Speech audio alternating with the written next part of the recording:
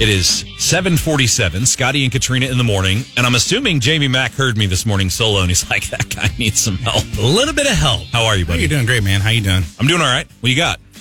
It's just one of those situations when I found this video and posted it on the Clear 99 Facebook page, and it's just so cute. And I think it's one of those things that the world needs right now.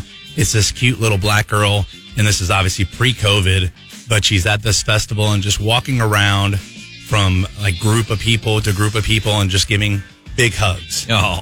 And so it kind of reminded me of a story, and I'll say that I'm not going to add a lot of commentary afterwards because I think what the world needs right now is more listeners, not lecturers. Agreed. But a couple weeks back, I dropped my daughter Caroline off at daycare, and there's this little black girl that's in there that's so sweet.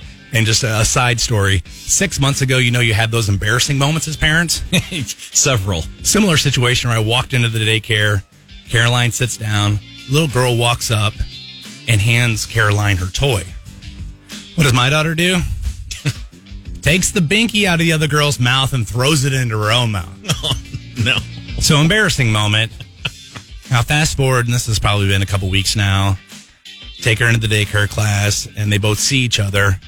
And I watch them walk up and hug each other. Oh.